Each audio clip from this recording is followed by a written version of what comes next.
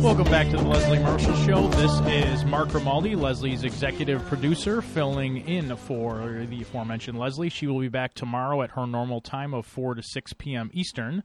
In the meantime, in our last half hour, I am joined by Marina Fang of the Huffington Post. She's the associate politics editor at HuffPost, based in Washington, D.C. bureau. She graduated from the University of Chicago, and she is joining us to discuss criminal justice reform, which is getting a lot of attention in our nation's capital. You heard President Obama talk about it a few different times this past week. But just in case some of you didn't, we wanted to recap some of his comments, so we're going to play a quick clip here by President Obama and then come back with Marina to discuss the initiatives that the president is pushing for in criminal justice reform. It's also important for us to acknowledge that our prisons are crowded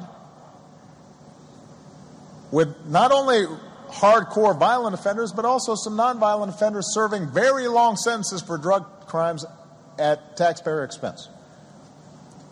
And it's important to acknowledge that having millions of black and Latino men in the criminal justice system without any ability for most of them to find a job after release, and most of them will eventually be released, that's not a sustainable situation. It is possible for us to come up with strategies that effectively reduce the damage of the drug trade without relying solely on incarceration. And the reason I say that is because we've seen states and local police departments and law enforcement do it. States from Texas to South Carolina to California and Connecticut have already reduced their prison populations over the last 5 years and seen their crime rates fall. So let's take some of the $80 billion we spend each year to keep people locked up, not all of it, because like I said, some of those folks you want behind bars. But let's look at the system and see where areas where we can use some of that money to help law enforcement go after drug kingpins and violent gangs and terrorists.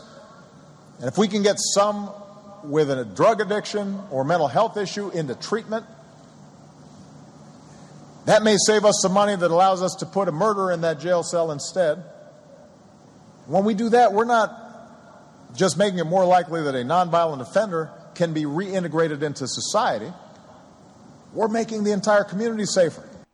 That, of course, was President Obama. And now to join us in discussing this topic, as we had mentioned, we have Marina Fang, the associate politics editor at the Huffington Post. Marina, welcome to the Leslie Marshall Show. How are you today? Good. Thanks for having me. Absolutely. So what's your reaction to the president's not only initiative but his comments? Before I give my whole take, it sounds pretty common sense to me. It sounds like it's pretty overdue, and it sounds like a smart move for our country. Yeah, I'd agree with that. And I think what's worth noting is that a lot of the things that he's proposing, for example, yesterday he was in Newark. I think that the clip that you played was from that appearance yesterday. He was talking a lot about rehabilitation for former inmates and how we don't have a good system for helping former inmates reintegrate back into society, for example, getting jobs and housing. And a lot of these initiatives that he announced yesterday are actually based on successful state and local programs. And so, yeah, I'd agree. A lot of this stuff is really important and really common sense, but just hasn't been implemented on the national level. Now, we've currently got more than 2 million people incarcerated in the United States, and each year about 600,000 or more are released back into society. And, as you know, they face really a lack of jobs, housing, and mental health services that puts many, on the short-term path back to prison, as President Obama described as a cycle of, incarceration that he was referring to in this previous clip. Some of the things that, we might be able to do to help with this, or one of the things is potentially an executive action to, quote-unquote, ban the box. Well, can you tell us more about this, what you wrote about in your article? Yeah, Yeah, so one of the initiatives he announced yesterday was an executive action to do, as you said, what's called ban the box. And that's referring to normally when you apply for a job on the application, there's a little box that you have to check. And next to it, it'll ask you, have you ever been convicted of a crime? Sometimes it's a little more specific, like a felony or a misdemeanor. But in general, on a lot of job applications, you'll see that there's a question about the applicant's criminal history. And so what banning the box does is it removes that question so that a former inmate or someone with a criminal background won't be automatically disqualified because they have a criminal history. It'll allow them to potentially prove their qualifications for that job instead of just automatically be put into the bottom of the pile, and that's really important because, as you mentioned, one of the big obstacles for former inmates reintegrating into society is just not being able to find a job, and having their criminal history be an obstacle. So you hear, a lot of people who oppose this saying, "Oh, it's an employer's right to know if someone's been convicted of a crime or has a criminal history," but they don't, to my knowledge, they don't lose that option. It just comes up in the interview process versus just throwing out their application when you see that box checked. Is that correct? Right, absolutely. The big thing, that's something that critics have said, but the big thing is it just makes sure that they're not automatically disqualified because of their criminal history.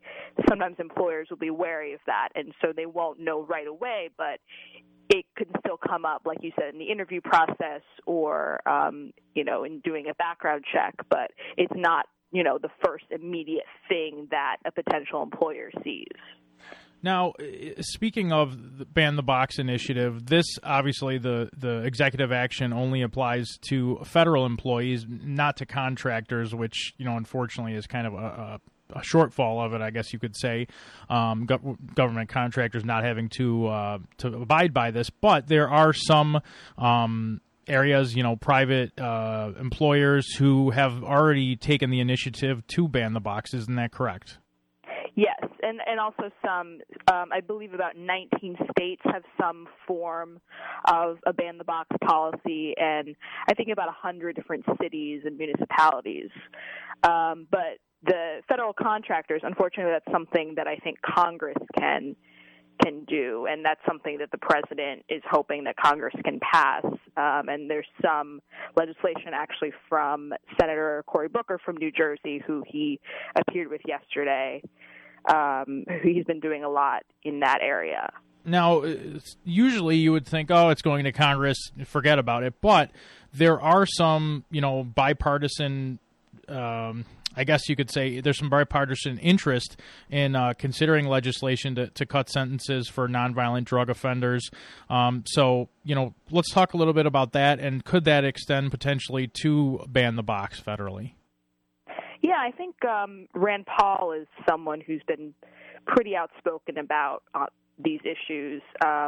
He actually has worked with Senator Booker on these issues. I think ban the box is one of the pieces of legislation that he's been working on with Booker and some other senators. So, yeah, I think that there is some appetite for reform on both sides of the political aisle. I think it's an issue that resonates with people, particularly libertarians, because I think, for example, with drug policy, that's something that appeals to them, and they understand the urgency for example, reforming the mandatory minimum sentences for nonviolent offenders, because that is a big problem, just having people in jail for pretty minimal crimes.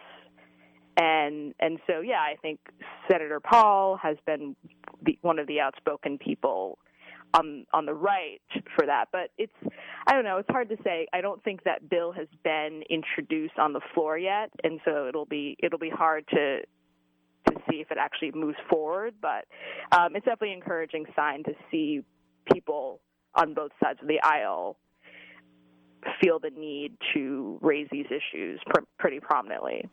Now, a lot of people are very critical of, our prison system, basically saying that the for-profit prison system, obviously it's in their interest to keep the numbers up. The more people that we incarcerate, the more money that we make.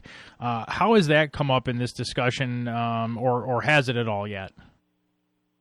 Well, I think I think that's one issue, but I think part of it is it's what's called the prison industrial complex, the sense that, these prisons do make a lot of money from inmates. They're essentially like a giant business, and actually a lot of prisons are run by private corporations.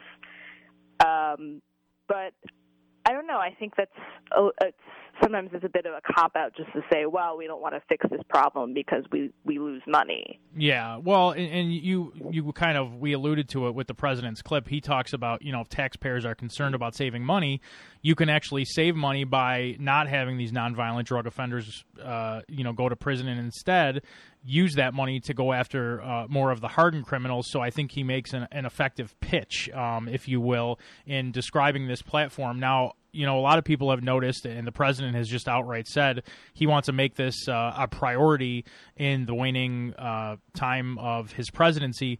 In addition to nonviolent drug offenders, trying to make some changes there. We saw changes to the law last year, which is going to sentencing changes, rather, which is going to release thousands of inmates into the population. Some people, like I believe the New York City police commissioner, have talked about some of his concerns against it, but largely I think this has been seen as a positive move. You're going to probably see about tens of thousands of people who are going to benefit from these changes in drug sentences, but the challenge, I think, is you have to look at it as a whole picture, which is they get released, okay, but what are they getting released to? One of the things that the president is working on, which you talked about, is changing Ban the Box so they can try to get a job, but obviously that's not the whole equation, because you have to worry about housing as well. Is there going to be any changes in the housing aspect of it? Yeah, actually, one of the other initiatives that he announced yesterday, in addition to the executive action on Ban the Box, involves housing. The Department of Housing and Urban Development is going to allocate money towards providing more legal services to help place people into public housing, and then also provide housing grants. So that's also an encouraging sign because, again, just like with applying for jobs, applying for housing is often an issue for former inmates because, again, that criminal history aspect will come up. We're going to take a call here, a caller who wants to talk about criminal justice reform, a regular caller to the show, Michael from the Bronx. I know you wanted to comment or question on this topic with Marina Fang and myself. So, Michael, go ahead. The floor is yours. Thank you, Mark, and hello, Marina. Great to speak with you. It's a lot to say about this criminal justice reform, and as a longtime supporter of President Obama, I hope he discusses this even further, because for one thing, the Ban the Box that you have pointed out, let's not forget that there are several people wrongly convicted, innocent people that have been wrongly convicted and placed in prison that are stuck with a conviction record they shouldn't have, and that's mainly due to incompetence, mistakes, or even willful misconduct by police, prosecutors, or even judges for that matter. And having said that, we all know that it's usually minorities that have been getting the short end of the stick on this, and right-wingers persist on having a double standard along these lines, especially when it comes to freedom of speech. They say that if a right-winger makes a verbal threat towards another person, that's freedom of speech. But if the situation was reversed, then the person needs to be arrested and convicted. That's just for an example. I also would like to see reform in terms of more prosecutions done against police officers that commit violent offenses towards civilians. We're not seeing that occurring so much. The scales have been heavily leaned upon where certain people committing the most heinous acts are not prosecuted or giving free passes, but yet somebody else that commits the same act or even far less, they're thrown in the slammer? Does anybody else see something wrong with that?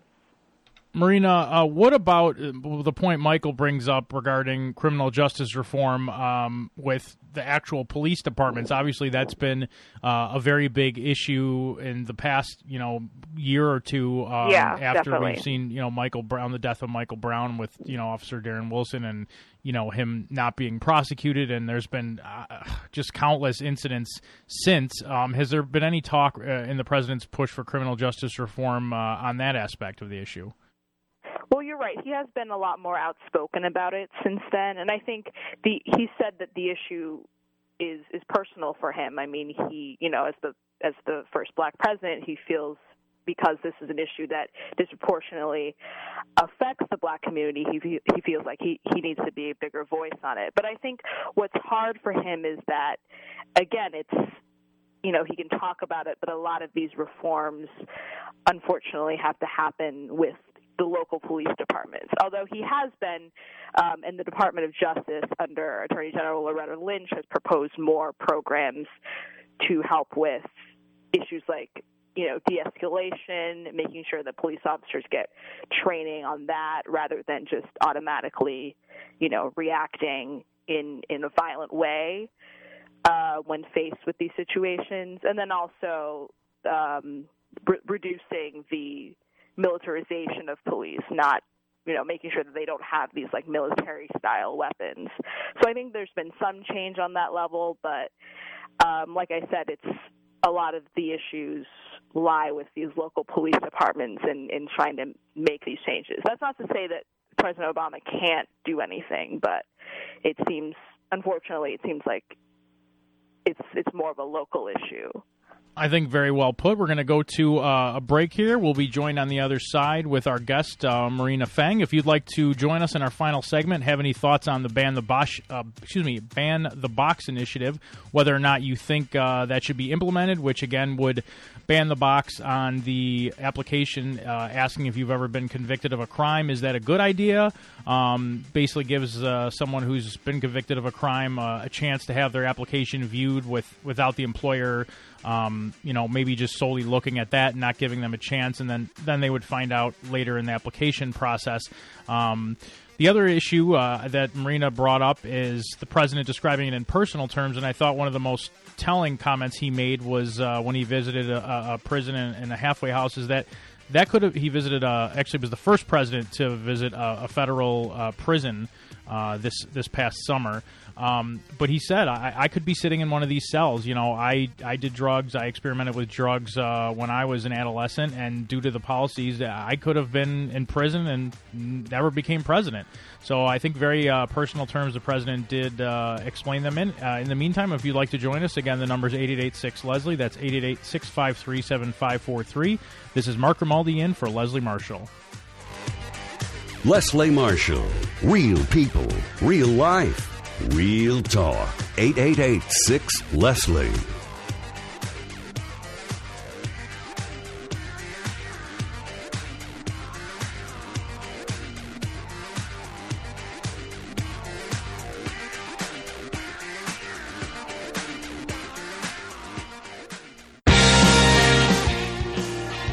Welcome back to the Leslie Marshall Show. This is Mark Grimaldi in for Leslie Marshall. Before we wrap things up, I wanted to read a couple tweets. We asked what people thought of the Ban the Box initiative. Should it be implemented?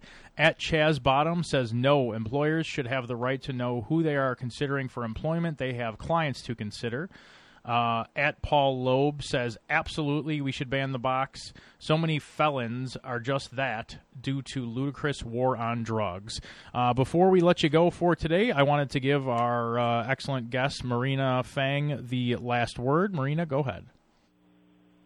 Well, thanks for having me on again.